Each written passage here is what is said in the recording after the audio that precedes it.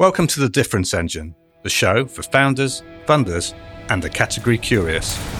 Don't confuse size, don't confuse valuation with category leadership. I'm not the only person frustrated by this. You disagree with my analysis. I do. You either acquire or you are acquired. Imitation is the sincerest form of flattery. And it's proof that you're winning the argument. We all know history is written by the winners. Hi, Jonathan. Hi, Paul. Tell me, what have we got coming up today? First thing, Elon Musk. Has the serial category creator done it again? Plus, some tips about how to overcome the difficulties of category creation. And, at the end, what does the future hold for Ukraine's tech scene? Right, Elon, let's get into it. Great. So, love him or loathe him, Elon Musk is the serial category designer. He's done it a million times. He's got the electric cars going. He's figured out battery technology and given it away as open source. He's about to reinvent telco. And, you know, what an open goal. They could have done it themselves if only they ate their babies. But recategorization is going to cost them lots and lots of jobs and hopefully be a real kicker for a lot of innovation in a brand new category. I think the point about this is tech really used to be a great job, didn't it? What we've been seeing recently is some big layoffs in telcos in particular. You know, we've seen BT proudly announcing they're going to get rid of 55,000 of their own staff by 2030. Vodafone following through with another 11.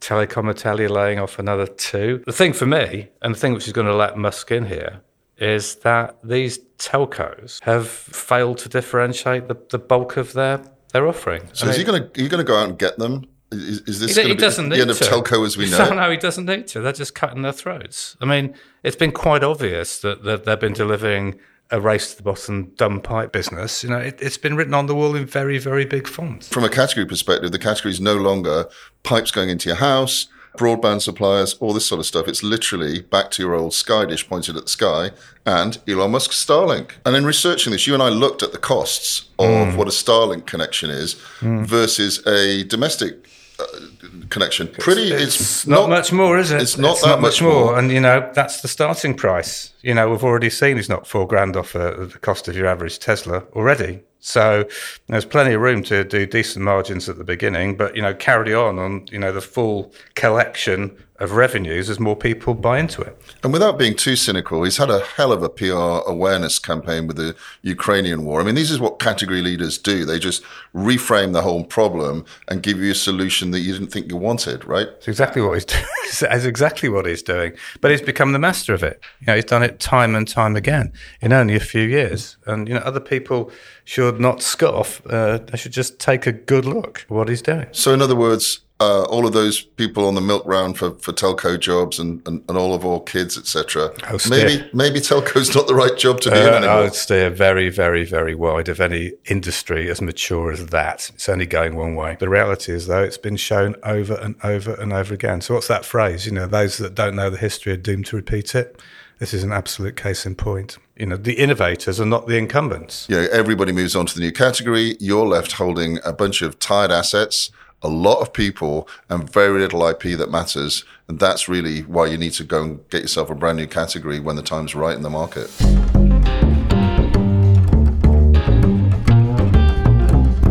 Is category creation really that hard? For those of you returning, hopefully energized from our first episode, you may have a nagging feeling that amounts to, might category creation be a bit hard? It's way too hard. I literally heard that from a client who said, well, I tried it before, it didn't work, so we're not going to do it. We're going to go with this heavy engineering message. Fast forward 3 or 4 years from that comment, which we were all appalled at, obviously. And what actually happened is the CEO is now shipping that company around, shipped it to another client to see if he could sell it. And it still remains unloved at the side of the dance floor, waving its dance card. The irony is the company that he tried it with, who he didn't stay with, who I can tell you is a leader in a category called the content delivery network space, and one of the largest in there.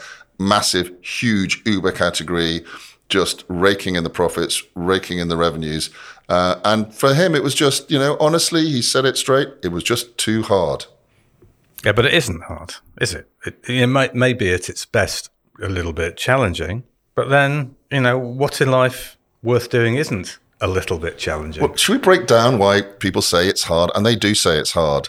I think they look at what they need to do to create a category, and it's a lot, right? So the main piece, early days, essentially, is the education and awareness. People call it the market conditioning. Yeah. And this is, as we say, it's sort of like the head nod to say, yes, of course I got that problem. That is exactly the problem I've been wrestling with. That's the seed of the category, right? So if we get the part that people are doing a head nod and say, yes, I don't like waiting on a corner in the pouring rain, waving my hands at black cabs who'll only take cash and never pick me up, then maybe I'll be interested in the category. So education and awareness, it's a lot, right? Even identify the people with the problem and reinforce again and again that's the issue that they've got. You need to take them on the journey in modern parlance. But, don't think that you can drive category along without taking people on the journey. And, some of the others you've got to take on the journey is, convincing partners and users. Yeah, so once you've got, that initial head nod, get it, like it, want it, how do I get my head on it? People have to start to, adopt it. And that's often via an ecosystem of partners. It may, it's very rare that you get somebody that can supply everything you need to flesh out a category. So yeah, absolutely. You need the ecosystem, you need the partners, and in software, it's often implementation partners. Yeah. And that, frankly, is quite hard, right? But you need the T word too, T for trust, which is really important. And, that's the first area where you're going to need to have senior involvement. You've got to lead from the front on this, and that means also leading from the top. Yeah, and we've got first-hand experience of just how hard it is. We don't need to mention the client, but we can certainly mention that the GSI, the Global Systems Integrator, that needed to be convinced, in this case, Accenture. And Accenture has a list of all of the folks that it's going to play nicely with right on its website. And just gaining the name check on the website sort of gives you a quick tick in the box that you're on the right track to creating a category that's meaningful. Yeah, but that's where you may have to do the Burger King strategy. Burger King allied with Pepsi because McDonald's were allied with Coke. And I think, it's interesting that the case you're talking about there is that the company concerned very cleverly allied quickly with one of the companies that Accenture would take notice of. Right. So, it remains to be seen whether that's going to push them along, but I'd put money on it that it will. Yeah, so your friends are your friends. And equally, it's not so bad to have a couple of enemies out there and pick out some boogeymen that, if you solve the category correctly, their goose will be cooked. We talked previously about the telcos and just how dumb they're being in the face of what looks existential with the Starlink threat. So, it's also good to have a boogeyman and some friends, and figuring all of that out, it sounds a bit hard. Yeah, but also, the point is that, when your competitors start to either ape you or diss you, that's when you're winning. The only thing you really need to do at that point, apart from, congratulate yourself a little, is to keep ahead, to keep going, to strike, to keep the competitors constantly guessing what's going to be your next move. You're right, because you slow down, they'll catch up. It's, mimicking is very easy these days. You can mimic things very easily. And often with categories, what you're trading in is ideas, views of the world, frankly, words. Words are very, very, very copyable. So you do need to keep moving that point of view on. Otherwise, you will definitely get caught. It's a war of ideas. That's what you're talking about here. And why would you, if you see the world differently, try and wait for the rest to catch up? This is the problem with a lot of analyst relations, and we'll talk about that as a role sometime in the future. But this is looking in the backward mirror, trying to get validation that the box that you are in is the box that an analyst, who frankly might be years behind the zeitgeist, is putting you in. That's just not a strategy. That is just waiting for the inevitable decline of your competitive differentiation. Yeah, and I think, bottom line, is category too hard? Absolutely not. It shouldn't be, right? So you're building your own category, you've got the confidence to do it. What it's required here is leadership. It's not too hard. It's a bit like they say in physical training, right? It's all about mind over matter. Yeah, and like most things in life, things get a lot easier with experience. You may not be able to predict what's going to happen, but you'll be very adept at managing it when it does. And we're here to help. Indeed we are.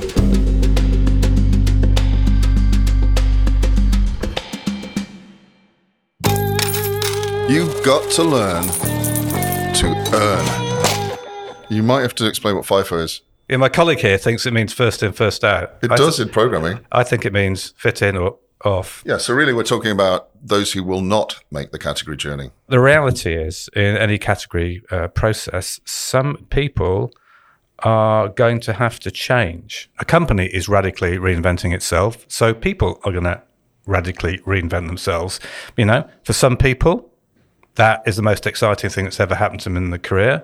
And other people will resist it with every last cell in their body because people fear change. And you, as a manager or as a leader, have to understand how they might react as you go through the category journey. Some people are just made for designing categories and like the excitement of it, love the new, quite prepared to take risks. Other people, they want the paycheck, they want the security, they want a quality of life. And that's totally fine, but they're just not the right people to carry through on yeah, it. The problem is that as they turn that fear into some form of action, and they try and sort of cement their positions by just basically coming out with a litany of negative attitudes and tactics, and often these are hidden.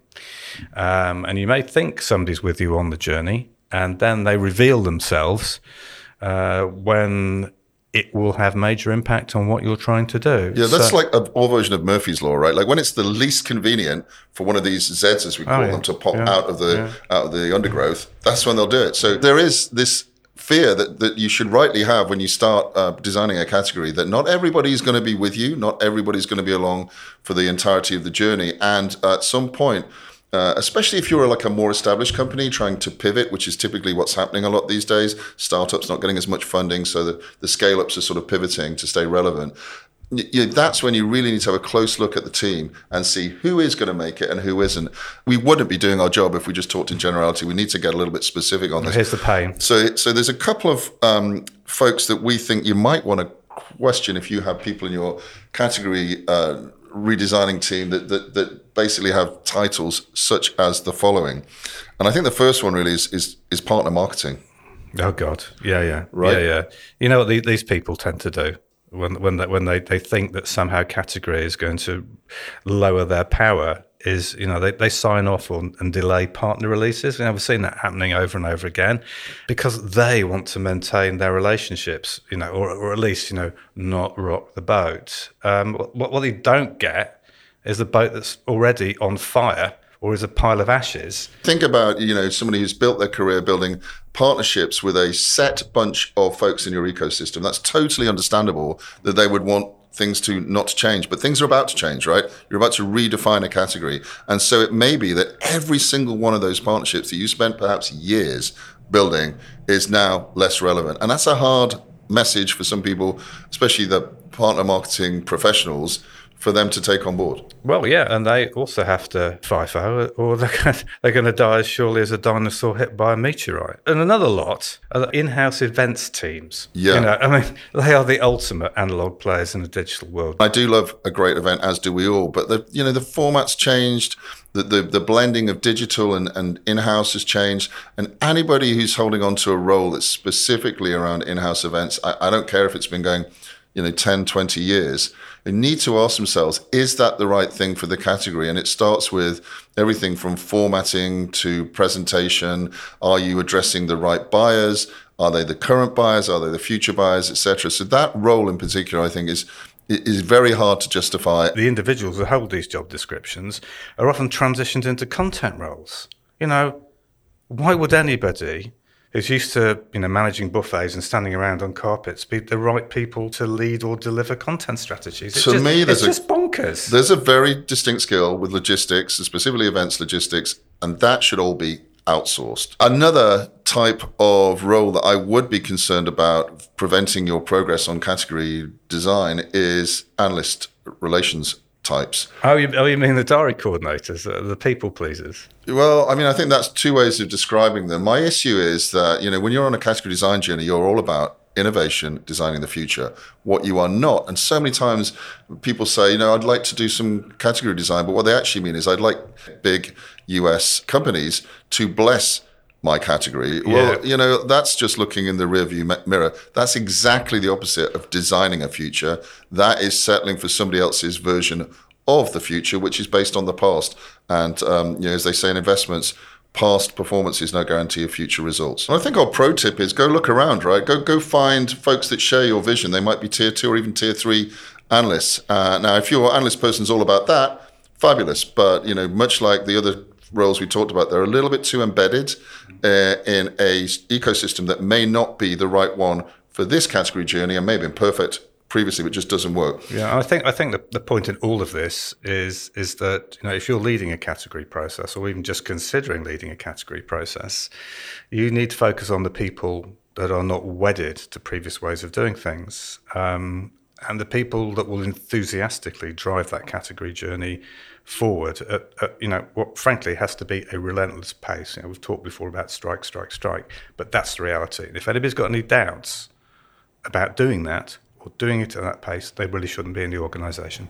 Absolutely. And just to, you know, in conclusion then, you need to look your folks, your team in the eye, make sure they're up for the journey and, you know, issue them the ultimatum. Fit in or you know what.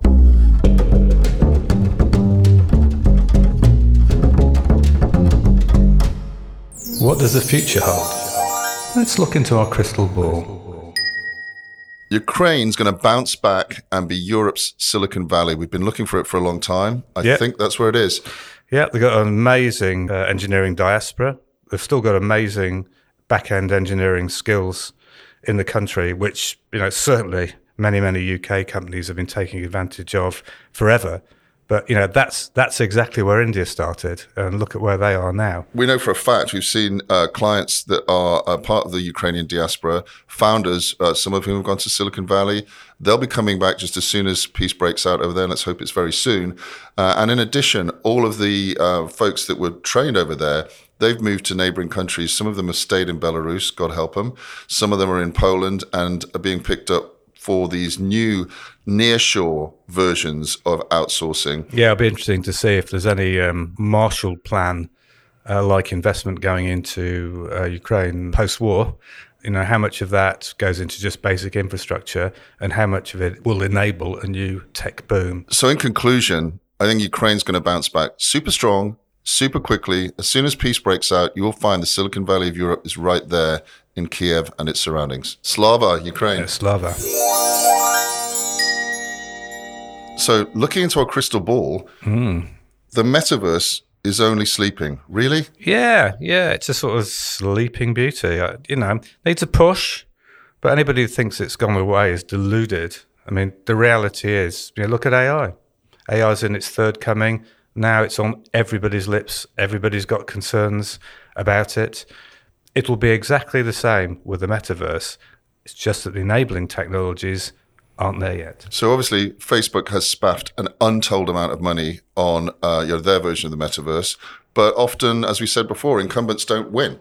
And we know that Apple's coming strong with its version of AR and VR. And the rumor is there's going to be 3 or 4 phases of that. At some point, you would have to bet on those guys getting it right. History says that they normally come in and dominate categories. My prediction is, and I think we sort of aligned on this, is end of 24, beginning of 25, there will be a significant revenue stream from metaverse hardware and software. And I wouldn't be surprised if Apple's still in the lead, and I would be surprised if Facebook's making significant dollar from this. Okay, well, thanks for listening. Don't forget to subscribe to our podcast. And remember, don't be better, be different.